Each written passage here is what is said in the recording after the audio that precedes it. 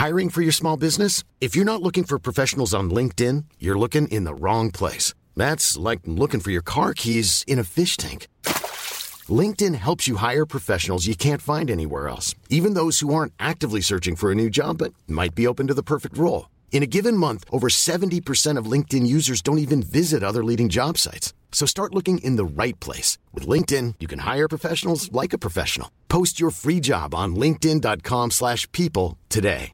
Hey, I'm Ryan Reynolds. At Mint Mobile, we like to do the opposite of what Big Wireless does. They charge you a lot, we charge you a little. So naturally, when they announced they'd be raising their prices due to inflation, we decided to deflate our prices due to not hating you.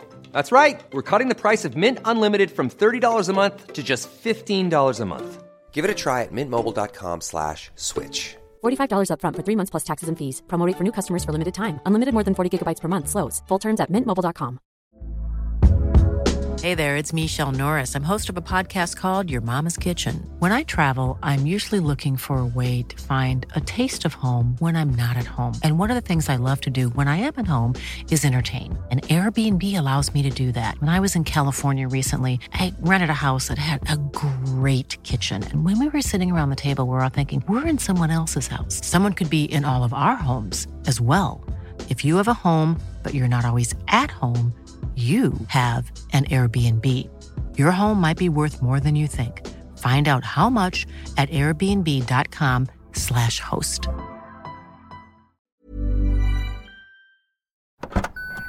Trying to grab all the groceries in one trip? Oof, not how you would have done that.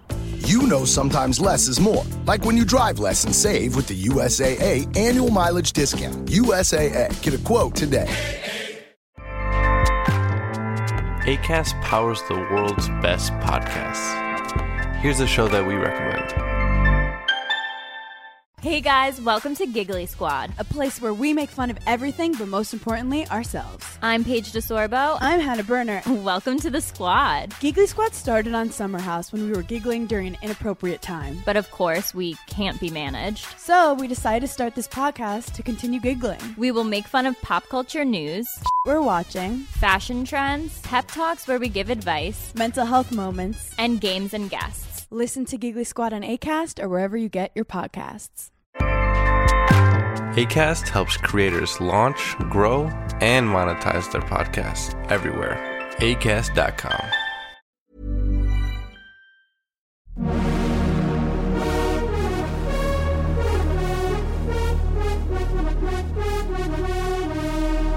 You're listening to Pop, The History Makers, with me, Steve Blame.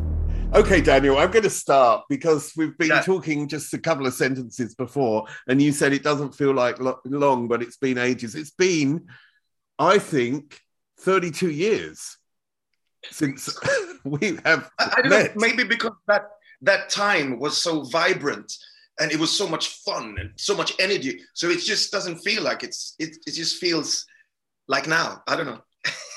Yeah. You know what I mean? I mean, the thing is, I'm sure we've both massively changed in our lives over that period. And we'll come to that later during the interview. I have too. A lot has happened to me. So I'm hoping this will be a really interesting one because I feel a connection to you because of my time at MTV and coming to Sweden such a lot and meeting you in really quite the early days of MTV. So I want to go back to your life and when you grew up, because you have a Swedish mother and a Ghanaian father, and your father left when you were very young. Did you know him at all? Yeah, well, he worked for the embassy in London. It's complicated. I really think my mother just kind of messed that up and kind of just lost contact. And I really tried, she died 5 years ago, and I really tried to get some information. I didn't get any. She was like, I think I tried to really say something about Dad. And then she said, well, he was really nicely dressed and he was so much fun. That's it. That's all I know about my father. I don't have any pictures. So it's really my mother was weird. Single mothers can get weird. And she had a tough time in the 70s. So I don't know. But okay, then how did that make you feel as a child growing up that your father had gone and he wasn't in contact with you? It must have had an effect on you. Yeah, it was kind of weird because I actually found letters and postcards. So he was trying to get in contact with me. But my mother kind of hid those. I think I was kind of pissed off. I still have a hard time grieving my mother because there's so much things that she did, and she hid my father and she stopped, So I didn't feel so much when I was growing up. When I was a kid, I mean, she was a really good mother. I had my older brother. Something was missing, but it wasn't really until I turned, I don't know, teenager. Then I started, thinking about it. But growing up as a kid, it was just like, no, I didn't have a dad, but it was just natural because it was never there from the begin with. I think it's worse when parents divorce when you're like 7. That's more traumatic. But it's a weird one, especially lately. I have a 5-year-old son, and, it's like African grandfather, no pictures. It's weird. That's why I'm still kind of not so happy with my mother, as I said. Okay, I want to talk about the music that your mother listened to when you were young and what you were listening to through her and when your tastes changed. Can you tell me what it was like at home? It's weird because we actually had 2 or 3 Ghanaian records. High Life. I remember the label was Decca, and they were really like messed up and scratchy. But she used to play them. I think they were kind of fond memories for her. I'm actually trying to find those records on Discogs because I have a broken record and I'm really trying to find it. Mother was more kind of like a pop, she would play normal English pop music, but she was quite musical. I think I got all my musical things from my older brother. He's 6 years older, and we used to go to London a lot. And I think maybe not at the time, but it was really our way of trying to find Black culture. It was buying records in London. My brother would buy reggae, soul, and funk, and nobody listened to that in Sweden. In Sweden, it was just rock, what we in Sweden call gubbrock, which is like old white people men's rock. especially in Gothenburg, where I came from. So we were kind of isolated. We had each other, and we played Black music. And he had really good taste, my brother, in the 70s. So he used to buy the records he wanted for himself. He used to buy for me. I remember getting all these fantastic records on my 10th birthday. It was Lee Perry, Super Ape, Heptones, Party Time, like classic reggae albums. Because I was more the reggae guy and he was more the P-Funk soul guy. So I got a lot from going to London and from my brother, and also I think without knowing it, trying to find our Black side, our Black culture. Do you think that was then a sort of compensation for not having contact to your father, the music? Yeah, you have to find something to identify with. He took me, it was really nice when I was growing up. He took me to a Bob Marley concert, I don't know, 78 or something. I was 12. It's fantastic. And he used to take me to, the Black movies that were around. Car Wash. Not the best movie, but, Car Wash and the reggae movies, The Harder They Come, and the Rockers and all those movies. So I think it was a good, trying to find something to identify with. What did you saw Bob Marley at 12 years of age? Yeah. On stage. Tell me about that impression of him and what an impression it made on you. I started listening to the early Bob Marley records. I used to steal my brother's records. Catch a Fire, Natty Dread was my favorite, the Rastaman Vibration. So it was quite overwhelming. It was dark between songs, and then those fills from Carlton Barrett. I was just sitting, and I asked my brother, what are they smoking? I remember he said, Indian herb cigars. I didn't realize what it was. I had no idea. I was like, what's that funny smell? But it was amazing. I still remember and that was Bob Marley at his peak, and Bob Marley was my favorite. So that was pretty amazing. So thank you, brother. My father was a sort of emotionally absent father when he was at home, and he left when I was a teenager. And when he died, my mother told me that he had never been interested in me and didn't want a third son. And I was the third son. And he didn't have any contact with me for the first few years of my life. This is what my mother told me. I think he did have some contact, but I'm pretty sure not a lot. And he wasn't a very emotionally open person. So I believe her to that extent. And I think some of the reason that I got drive to search for some sort of fame or attention or to be on TV was to get the love that my father hadn't given me. How much do you think you can put down to your drive in life and your sort of quest to what you've become, which is a musician, has been down to that event? I don't know. I mean, for me, I was kind of shy when I grew up. So I was just really into music. I started collecting vinyl. And then I started DJing. I think his absence just made me look for Black culture, and I found my music. I don't think I ever had, I don't think my ambitions was, because I never had the ambition to be on stage because I was so shy. But then I started with a few bands, and I was good at what I was doing, and that gave me confidence. So I didn't have that drive and ambition. I was just kind of, but when you mention it, there might be something, maybe that's got something to do with it. I'm not sure. I think one of the interesting things is when your second parent dies, which has happened to you 5 years ago, I think you said, with your mother passing, it does change your life. You become, in a sense, an orphan, an orphaned adult. And that there are two things in that. That is, suddenly your orientation in life, it's like you've been on a train track and in front of you, was your mother. And for me, it's a similar thing for many, many years. And my mother died 4 years ago.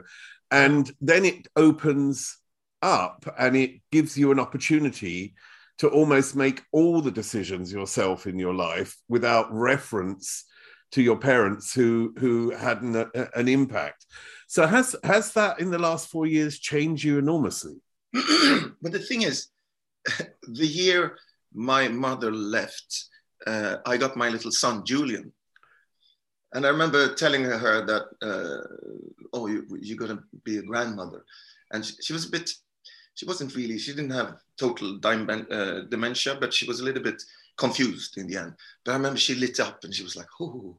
So, but it was kind of when she left, I got Julian and I was dealing with him. And I don't think I've dealt with my mother's passing because I've got this kind of like irritated, what she did to me regarding dad. But then she also was a bit confused the last 15, 20 years. So suddenly I was grieving the young mother that we used to go to London when I was a teenager. She was fun. We used to go to like all these reggae stores. So this blonde, cute mother would be standing in the back of a dub vendor with all the sound system guys. And they were like, checking her out. And I would be like, can I have one more 7-inch, please? She was cool. We used to buy clothes and we used to go to all the, all the shops. But then she got really confused in the end. So I had two mothers. The really kind of like, pain. She was weird and confused. But then I have the cool mother up until she was like 35, 40. So it was weird. I don't think I've dealt with it, actually. Now I'm just dealing with my beautiful 5-year-old. Did she, it sounds like she was, at least at that period, she did inspire you to a certain extent creatively by being with you while you're choosing records and sort of supporting you in that way. Were there other people in your life, I don't know, a teacher, apart from your brother, obviously he was there, but, a teacher, anybody else who sort of gave you the idea that a creative life could be a fulfilled one and one that you could follow? Because for many creative people, and it's the same for me, you're often told, I was told to be a tax advisor, which actually may have been a really good idea looking back, but something that I wouldn't have wanted to do and would never fulfill me creatively. So were there other people in your life who could support the idea of where you were slowly developing to? In a way, I was a little bit isolated, my music taste. I remember sitting at home in my little room, just pumping music and playing drums along with, Blackie Uhuru records. So I was I wasn't a loner because I played football and all, but when it came to music and all that, I was a bit lonely. But then actually there was a guy called Ross Joe, this Dread, and he took me in early to DJ, and he let me be a little bit on the mic. I used to copy like Yellow Man and early like Toasters and DJs, Lone Ranger.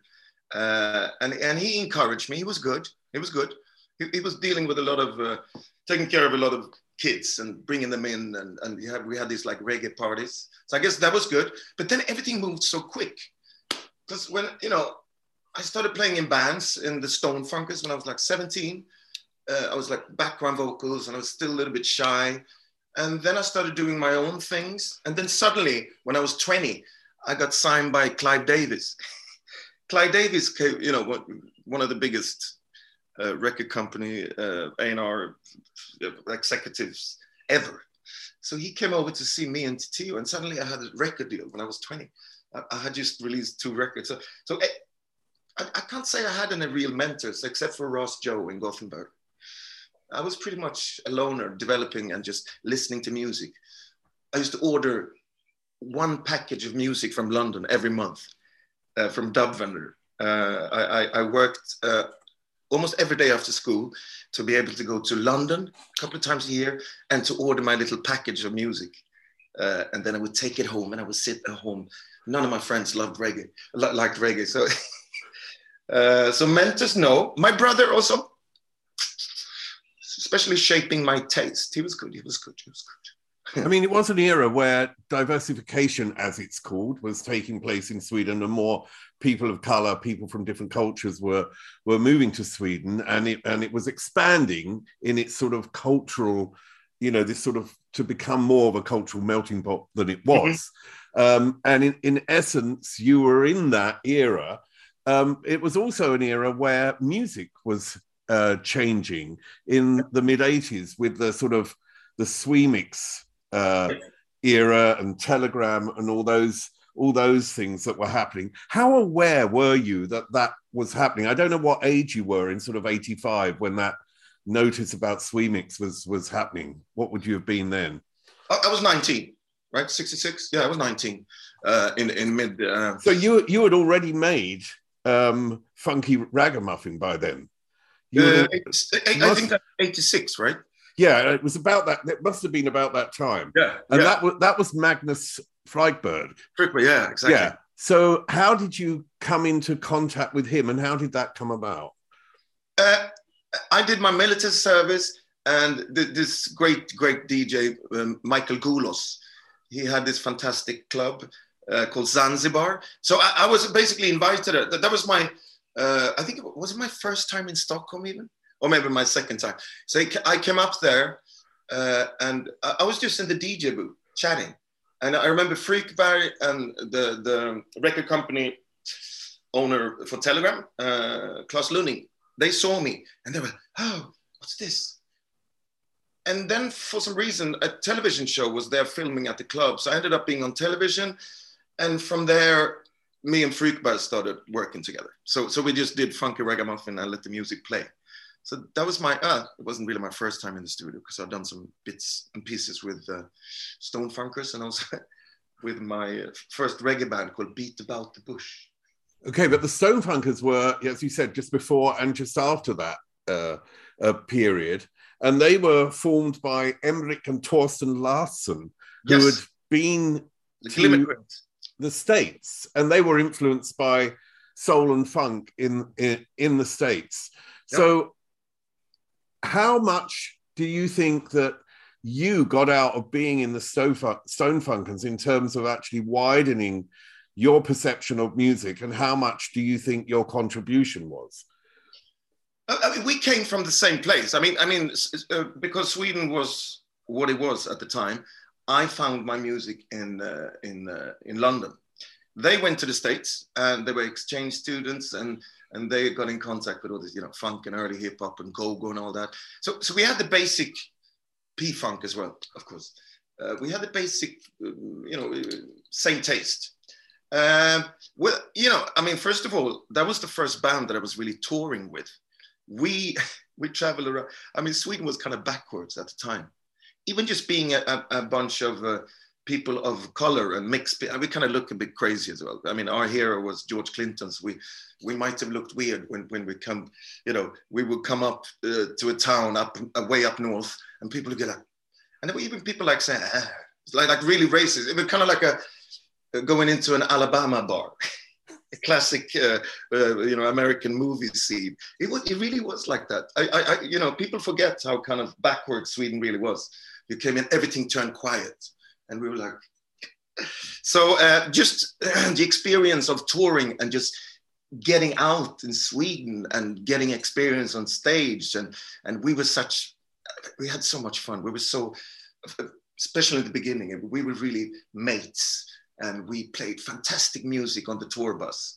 Emmerich we used to contribute, all of us, but he used to play all these fantastic mixtapes. It was tapes, Public Enemy, EPMD, and all this. It was fantastic. Good times. It fascinates me that that you mentioned that Sweden was backward at that point. I mean, all countries have been backward and still are to a certain extent. And in America, I've talked to artists, which, as you sort of mentioned, the Alabama idea, who would have to go into the back door of a diner, and they were treated so badly. It feels like it's a different world and era today, and they've mentioned how that made them feel at the time. So I just wondered how that made you feel as a person of color in Sweden. I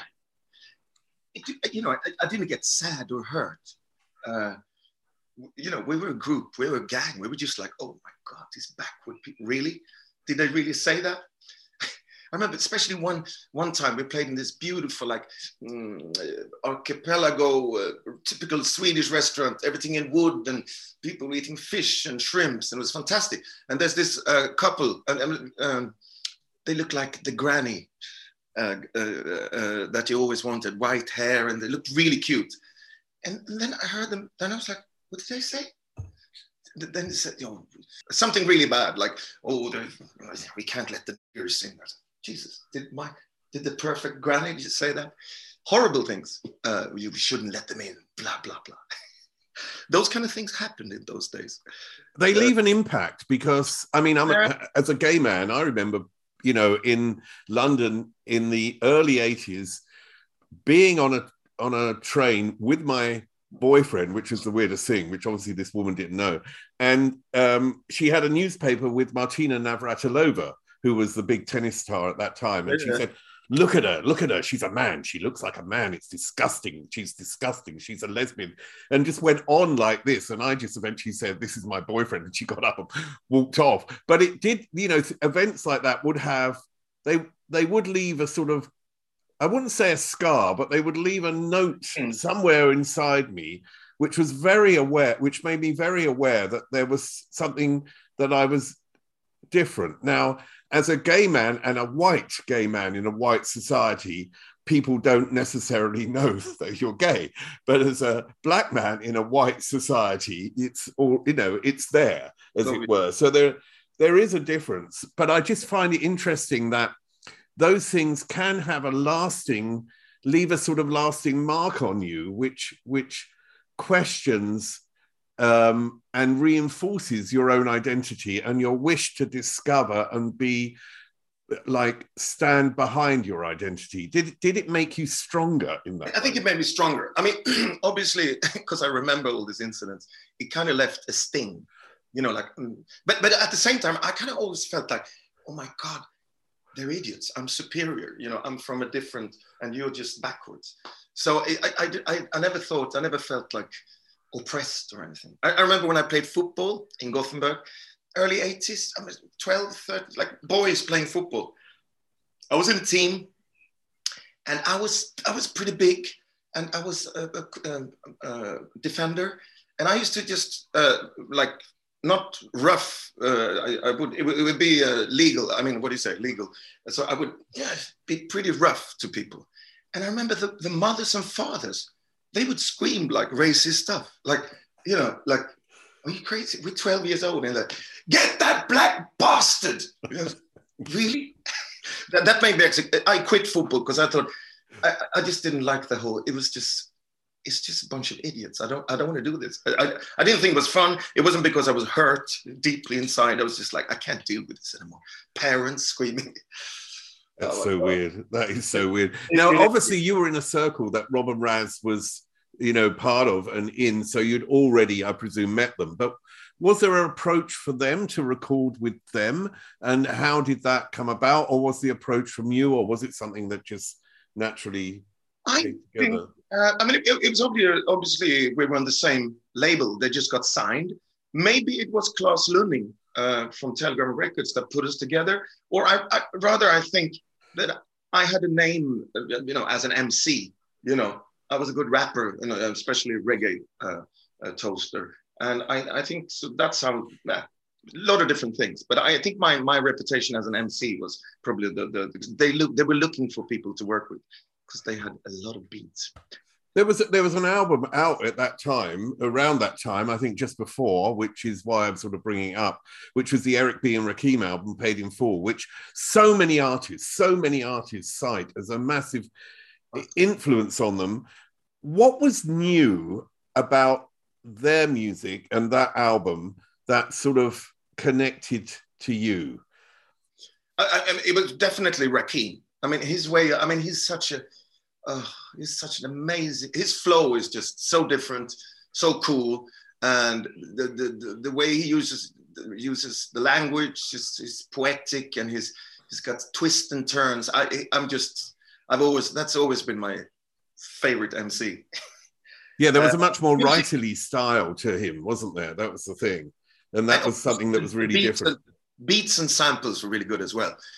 That's when I was getting into the rare groove thing via London, and they really used some good like rhythm and blues and funk samples. Not so much, you know, Run DMC had heavy drums and rock, but they were doing the, you know, Bobby Bird and all that. And you were always trying to find the samples, you know, you were always looking like, what's this? You know, asking people, and people would try to keep it secret. So that was a great time. I mean, they had a track called No Competition, and then you recorded a track called Competition is None. So there's obviously the connection there. I mean, I don't consider myself a great rapper, and I'm a really good reggae MC, but I can really hear that I'm trying to, my phrasing is definitely trying to be Rakim and maybe EPMD as well, like a kind of cooler approach to writing rhythms, but definitely Rakim. Lyrically as well, of course, you know, you kind of pick up stuff here and there. But that was a track that did reference that song. That was clearly there. It was so obvious. It was kind of an homage to. Yeah, there was your career seems to be something where you dip in to so many different styles along the way, and then have a sort of short-lived period in a combination with an artist or a combination with producers, and then move on to something else. Why is that such a part of you, and why is it so important to be inspired and moved by so many different cultures and eras and styles and music? I think it's really my weakness and my strength, I guess. But it's really career-wise, it's not good to, like, you know, I come from reggae and hip hop, and then I do reggae hip hop for a while. And then in the mid-90s, it was, you know, too many opinions and record companies, and I don't know. So I got confused in the 90s. I did some good pop songs, but it was like, and parallel to my career, I was always in the Brooklyn Funk Essentials, and that was very challenging and interesting, and big jazz festivals and kind of tricky arrangements, and so I developed a lot in the Stonefunkers. So that was fun. But then, you know, I love my Latin music. I love my disco music. And I just want to try. I think I make music for myself. So I don't think career-wise it's been really good. It's always good to stick with something. You have a formula. Bruce Springsteen, or you do reggae, or, I've been kind of jumping around a bit too much, but I'm happy.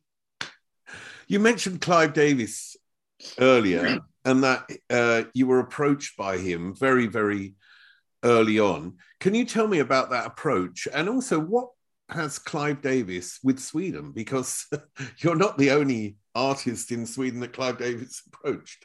I mean, he came over specifically. He flew over. I mean, this is one of the biggest, and he, at the time, I was like, yeah, I've heard of him. But he actually came over and saw us to see us play live, me and Titiyo with the band. And he was like, they're stars. And then it got a bit confused, but we basically... Can you just stop there? Because when someone like Clive Davis says they're stars, and there you are, pretty new, I mean, basically completely new in 20. Yeah, what you're doing. Obviously impressionable at that age as well, in terms of someone of his stature saying, this is a star. How did that make you feel? And what were your expectations when he said something like that? Funny, because in those days, everything just moved so quickly. So you didn't really have time to think.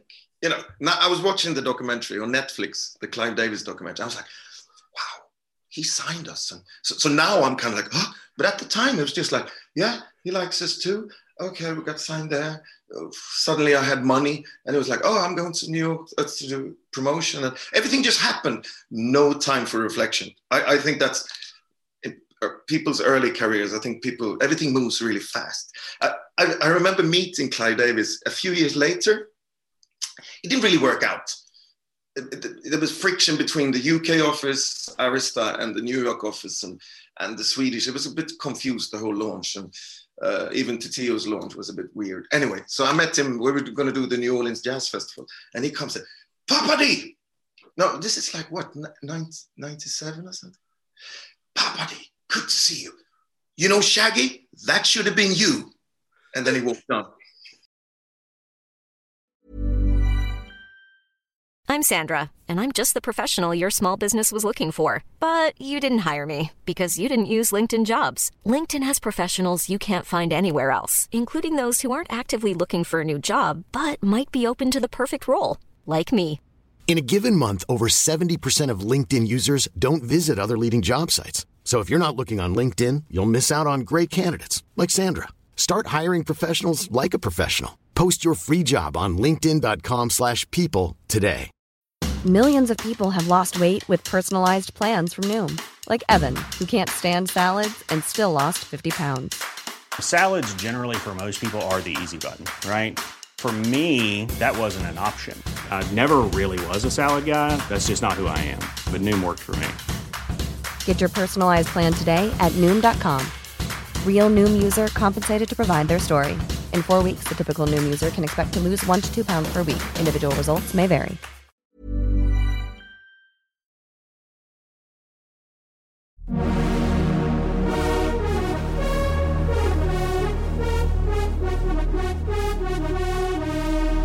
You're listening to Pop, the History Makers, with me, Steve Blame. You talked about your first gig, Bob Marley, and the Jamaican influence, and it was in the 90s that you sort of delved much more into that. What was the trigger for that for you, and what did you start to do? The reggae thing? Yeah. I just loved everything about reggae. I mean, 70s reggae was really spiritual. It was fantastically played. I loved the militant roots reggae, Blackie Uhuru. It was just my music. And then I started getting into reggae MCs like Yellowman and Lone Ray. I was just fascinated with the language. I remember one of those records that my brother gave me on my 10th birthday was Prince Jazzbo, Croaking Lizard. Still one of my favorite tracks. So I remember I learned that by heart. I didn't understand a word. there's still words in that song that I don't understand. Probably because I learned it when I was 10 years old. So I only know I knew the words, but I didn't know what it was.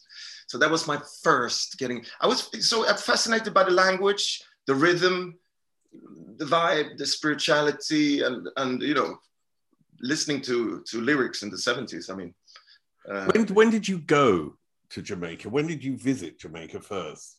Well, that took a long time. I think I went there, 90, actually, when I had a bit of money. I went there in the 90s. That was fantastic. Yeah, I mean, you worked with, what's she called? Lady Saw, which is... So how did that come up? Had you met her before, or were you introduced to her? How did that come about? I mean, the first time we went there, we were just kind of fascinated by all the classic places, the clubs and the studios. And when you say we, who were you with? I was there with Michael Goulos, the guy with Zanzibar. And so that was more kind of reggae tourism the first time. But I think I met her at what do you call it? A conference, like a reggae music conference. And we got along really well. And, she's always been my hardcore female favorite. So I just asked her, and we do, that's what you do. You come up with deals and then you record, It's fun. Great. What do you feel that you contribute to her sound, and what do you feel that she contributed to you and your sound? Well, she gave me some credibility. No, she's a heavyweight in reggae, so of course to work with somebody like that gives you some kind of nice cred. I think a lot of, when I go to Jamaica and they listen to my music, they say, wow, this is cool. I can hear the influences, I can hear the reggae, but it's different. And they like that. So I remember her listening through my album. She was like, yeah, this is good. Even on my first album in 1990, I worked with Sleepy Wonder and Shelly Thunder. And they were like, yeah, this is cool, man. I like this. It's different. It's not dance, it's not Jamaican, but it's a different approach. And so they like it. So I've been getting cred from Jamaica. I love the way, because sometimes I don't overdo it, but it's just natural for me to write in patois, especially when I chat. And so they always say, the dub poet in Brooklyn Funk Essentials, Everton Sylvester, he said, damn, you're a good Jafaican. A Jafaican. That's brilliant. I mean, Arthur Baker was the guy that set up this group, wasn't it? The Brooklyn Funky Essentials. And Arthur Baker, of course, is known as the producer of Africa Bambaataa and an unbelievable career of production. Yeah. Have you met him then through this? No. I lived in New York. I kind of moved to New York, or 50% of my time in 93. So the band leader, Latti Kronlund, he started working with Arthur Baker. They were doing house stuff, basically going through a lot of his old tapes from the 80s, finding a cappellas, beats, blah, blah, blah. And then Latti started doing stuff on the side, and Arthur Baker had the name Brooklyn Funk Essentials from some project in the 80s. They only did 2. So he let us have the name. And me and Latti were just going around New York trying to find people for a band for these songs that we've done. So, I found the drummer, and he found this fantastic slam poet girls. So we went to different venues and just found people, and suddenly we were a 14-piece band playing all the clubs in New York all through the 90s. And then we started doing international stuff. That was a really fun time. I mean, that sounds really like an exciting and creative period. You just mentioned that Arthur Baker, he just gave the name. He wasn't actually then, in a sense, creatively involved? He was involved, of course. He really liked us. He was kind of like an executive producer. He helped out with some stuff, but it was basically Latti kind of took control. Latti Kronlund took control of the project, and then when we became a live band, it was more. It just morphed into something else. It was a studio project first, where Arthur was involved, and then we were suddenly a 14-piece band, and it's good times. What is it about Swedes that makes them so international? I don't know. No, but I mean, I think it's really serious. It's like in the creative industries, if you look at the creative industries around the world, there are many Swedes at the top of their game in different industries, and you look at people from, and I'm going to say area, you're a bit younger than me, but area, and from Sweden, you've got people like Johan Renck, who's one of the top, if not the top series directors in the world at the moment. You've got people like Jonas Åkerlund, who is also a director and probably one of the biggest video directors there is in the world. Musically, Sweden seems to be a sort of bottomless pit where so many artists come out of Sweden, and also they do seem to be able to move internationally, and that isn't true for every country. So I just wondered, from your perspective, why you may think that is, or if you think that is. One little simple thing is that we're pretty good at languages, and we never had subtitles. If you go to France, where everything is dubbed, or German, it's a different thing. We really have I think I've known English since I was a kid, from listening to records, of course, but also because subtitles is just really good way. And a lot of countries don't have that. That's a very small, tiny explanation, but I think it's got some kind of importance. Don't you think so? Well, I also think that Swedes are quite internationally aware and internationally interested.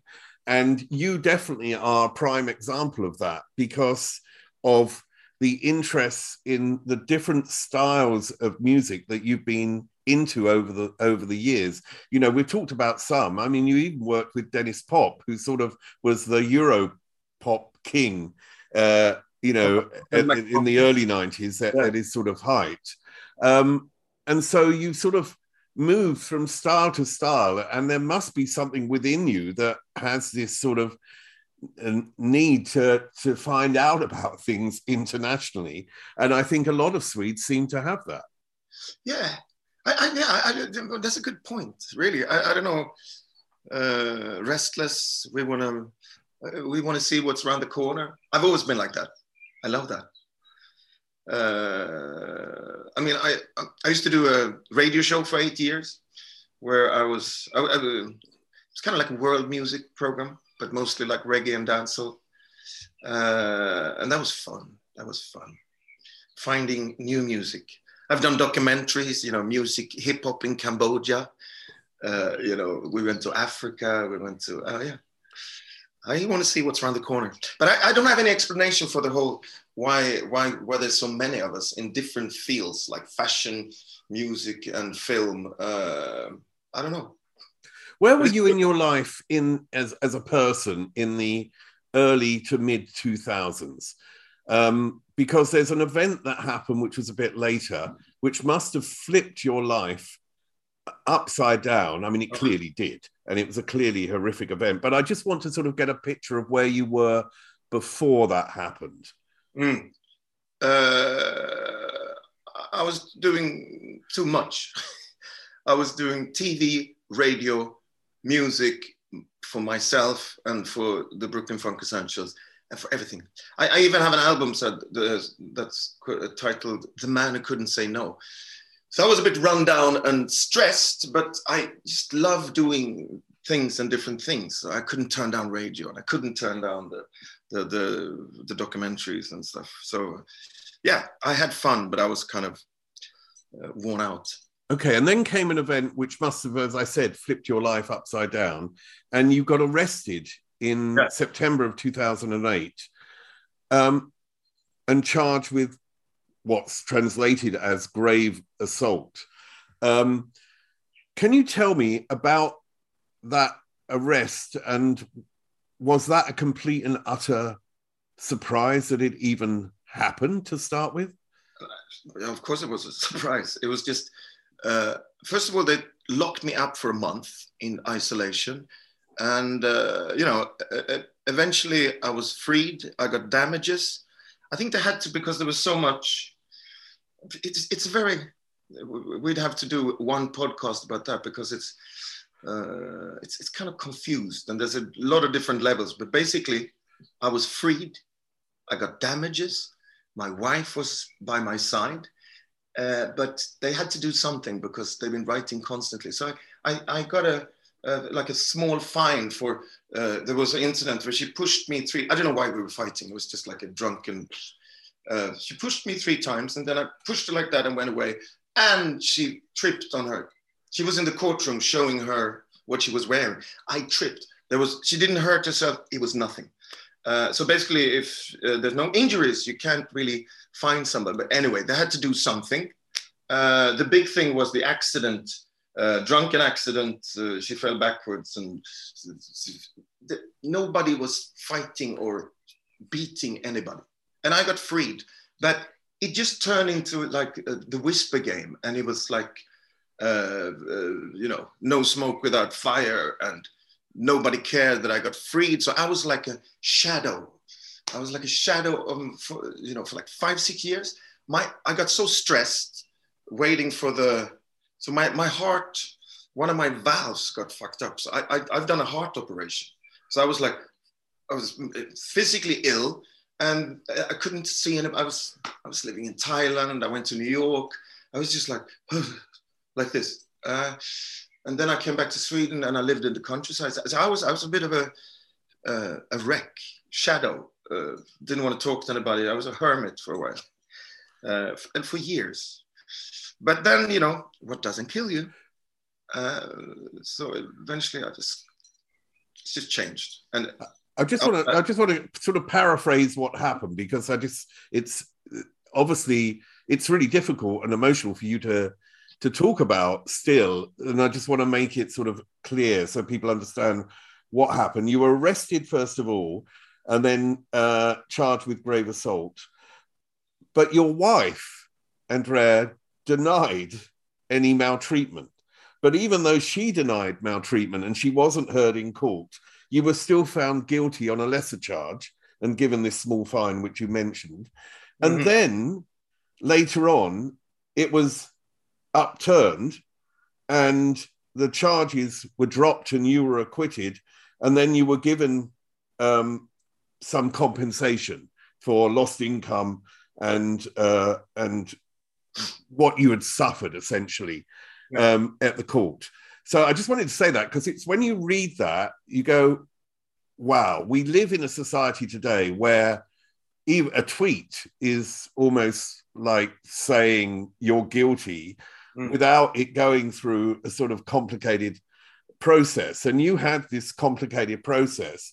You got, in essence, the result that you wanted. But then, as you said, there's no smoke without fire is how people think. So how, I mean, you mentioned that the heart having, a heart operation and how it physically affected you. How did it affect you in terms of the wider society and how people were then dealing with you after this event, who, if they weren't friends and didn't know you, they may look upon it in a different way to what the truth was? Yeah, I don't know. I think the people, after a while, I did gigs. I didn't get any kind of, well, once in a while somebody would say something, but the people like me and still like me.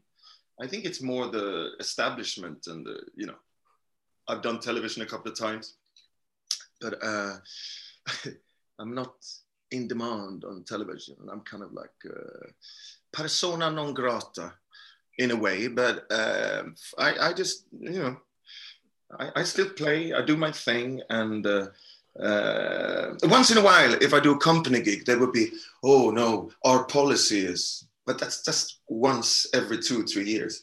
It actually hasn't been bad, but at the time, oh my God, I wouldn't even be able to speak. Now I'm kind of calm. I don't care.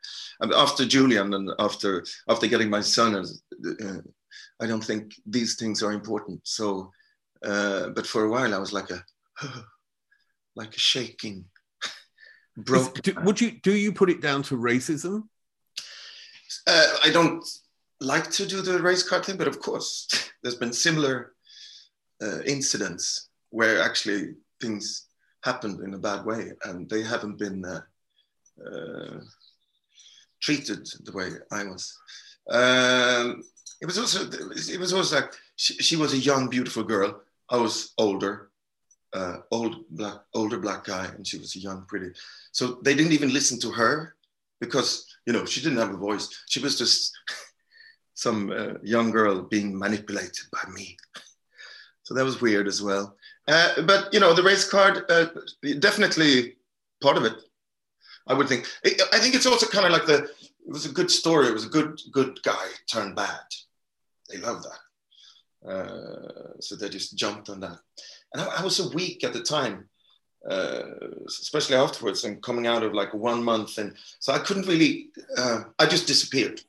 I couldn't, I was, you know, when or people like, I didn't defend myself. I didn't do anything because I was just shaken up. And then I got ill. So, and then I did it took a while, you know, to get the heart and the physical thing right. So one thing I mentioned earlier was about, you know, the fact that I'm gay and I've had to deal with certain things in my life.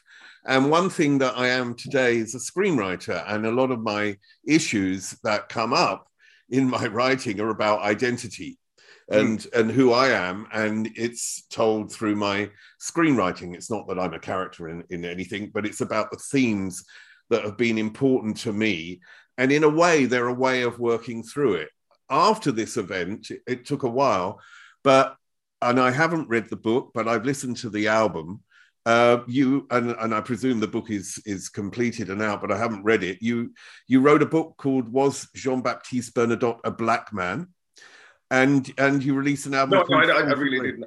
That was an idea I had. You never wrote it. Okay, because I was trying to find it and work out what it was. But you did write an album called "Fall from Grace," which references much of what happened.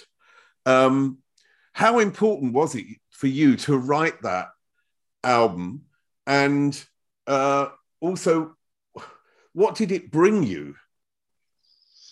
Yeah, it was important. I mean, that was really therapy, writing that album. It was, I think I wrote part of it, a couple of songs while I was held for a month. Can you tell me about that period then and writing them? So you were held for a month, which is sort of pretty illegal in international law, isn't it? I know. But it happened in Sweden. I don't know if that is your case has changed. We've been reported to Amnesty many times because it's really, you know, a person with no prior. I'm no threat to anybody, so that was really weird. I don't understand. Part of Swedish law is just weird. So tell me about that period and writing those couple of tracks. It was just horrible. It was one of the worst. I don't know. I was isolated. I only talked to my lawyer. I started doing. I got some books, yoga books, and started doing yoga. And I refused to eat any of the candy because that was the only thing you could do in there. I remember I tried to be healthy and so I could keep a straight mind. It was just horrible. It was just one big blur. But I remember getting some records in, some dub records. So I started writing on top of those 70s dub records. That's somebody, I can't remember who sent them, but somebody sent me a bunch of records. So I could listen to how could I listen to those? Did I have a player? I can't remember. I probably had like a little Walkman or something. No, it was horrible. No television, no nothing, just books. But it's kind of, you know, when you get beat down like that, you really get, what doesn't kill you makes you stronger. Well, the thing about that music is, I mean, I found that phenomenal because you could feel so much the anger and pain and all those emotions in that. And even if you look at the Fall from Grace track, you know, this lyric, "Yah work in mysterious ways, still I've got to. How do you feel when the mob is out to get you?" And, you know, there's no candy coating in what you're saying in there. It's all in there, and it's all direct with tracks like Lying Backstabbing Woman, Sign of the Times, and I found it just a fascinating thing, and what an experience it must be to try and find yourself through what you've always done in your life, which is your music. So do you think music is, in a sense, your savior? Oh yeah. I mean, growing up, it was comfort and fun, and when you were alone, you always had the music. And in times like these, of course, or anything, people have songs when they break up with people, and people when they're happy. I mean, soundtrack of our lives. It's important, but it's music has been really important for me, and I think that it's really kept me up, like trying to get stronger. I mean, Fall from Grace is a pretty just therapy album, but then I kind of moved away from that and kind of moved on up and tried to just do different things, and so it's been my crutch. It's good. Tell me where you are today, because I know you've been in the studio, and I think, are you working with Robin Raz? With Raz, sorry. Yeah. DJ, that was fun. We did a very typical '90s track. It's called Old School. So that's fun. That's one of the more popular things that I've done in a while, and very much back to the '90s. That was a lot of fun. It's so much fun to work with Raz as well, and we hang out, and we've done a couple of gigs as well this year. So that's fun. I've done a lot of reggae lately. I don't know. I do vinyl records. I press like 500 copies of vinyl, and I send them around the world, and quite rootsy reggae. I did, I try to put out an album every second year. I do dub albums, as well. So that's fun.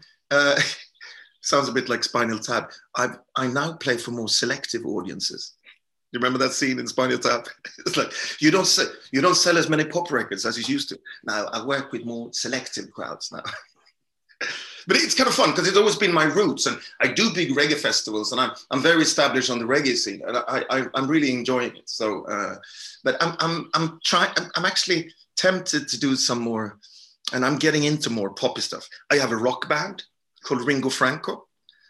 We just mastered the album, and it's coming out this autumn, which is kind of something we call ragamuffin rock, which is like kind of punky rock music mixed with Jamaican chatting and catchy rock choruses. It's a good band. I'll send you the material. Ringo Franco, it's coming out. We played in London. Love us in London because they understand all the bits and pieces. They understand the reggae thing that I do vocally, but also the kind of punky, really good band. So we did the Camden Rock Festival, and people in the crowd, some of my friends said, "Well, at least I can say I heard them first." So that's brilliant. I just want to go back to something that was at the beginning to finish this this interview, because I think it's something that does really fascinating me. And I mentioned that my mother died. I was extremely close to my mother and looked after her for the last 3 years of her life permanently, although it was much longer than that, in a sort of part-time basis. And I had a very good and close relationship with her. And as I sort of mentioned, this idea of being an orphaned adult. And I'd read a book which is called The Orphaned Adult a few years before she died, because I knew she was dying. And I just thought, okay, I need to somehow prepare myself. But you can't prepare yourself, but you think you can. So I read this book, and it was all about how when a parent, particularly a second parent, dies, and that you are effectively then an orphan, it then gives you also an opportunity of life to look at what you really want in all aspects of your life, with no one else sort of ahead of you or guiding you, or some sort of guide in your brain, in that sense. And for me, it was a really amazing period, going through the grief and then deciding where I wanted to go in my life. So when do you think you're going to go through the take on the grief? Because you said you've ignored the grief, because I think the grief is such an important period, and it's a period where you will come out the other side. It sounds like you're already creating the new world that you want, and sort of getting to the other side. So when are you just going to, look at the grief side? I don't know. I just jumped into the Julian thing, and it kind of felt like a good transition. She died, new life. We actually got the date for him, for his birth was supposed to be, now he was born 2 days before, but it was on her birthday, 1st of August. He was born the 29th, but it was like the date we were given for him was when so it really felt like but the grief thing, I'm so divided. I guess eventually it's going to come, but it's going to take a while. I'm kind of 100% into, I think it's fantastic. I'm 56 and I have a 5-year-old.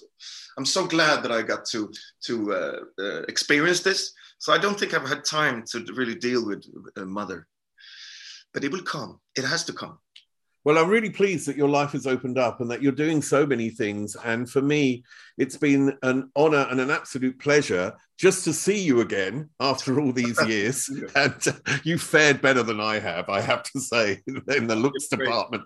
You're still looking a good-looking guy. So listen, I want to wish you a lot of success. Thank you. I may actually be in Göteborg. Are you in Stockholm or Göteborg now? I'm kind of 40 minutes away from... in a smaller town outside of Stockholm. Outside of Stockholm, okay. Yeah. So the next time I'm in Stockholm, I must contact you because we've definitely... But holler when you're in Gothenburg. I'm there. Oh, okay. All right. Give me a shout, definitely. Well, listen, Papa D, thank you. And I wish you much success and an opening up of your life and, a positive and wonderful future, particularly with your son, Julian. Thank you so much.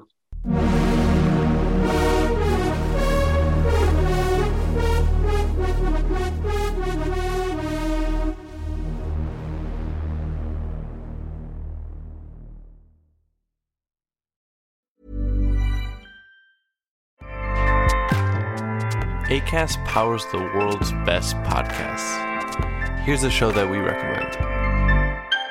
It's the question that's on everyone's mind. How do you live a good life? How much do work, health, relationships matter? What about happiness, meaning, money, and love? What if you're alone or anxious, ill or in pain? These are the questions we explore weekly on the top-ranked Good Life Project podcast, hosted by me, award-winning author, 4-time industry founder, and perpetual seeker, Jonathan Fields. Every week, I sit down with world-renowned experts, iconic writers, and researchers, and while everyone from Olympic gold medalists to world-shaking activists, A-list celebs, musicians, and more, all with the single goal, to help understand what it truly takes to live a good life and to feel a little less alone along the way. Listen to the Good Life Project podcast wherever you get your podcasts. Acast helps creators launch, grow, and monetize their podcasts everywhere. Acast.com. Trying to grab all the groceries in one trip? Oof, not how you would have done that. You know sometimes less is more. Like when you drive less and save with the USAA annual mileage discount. USAA. Get a quote today.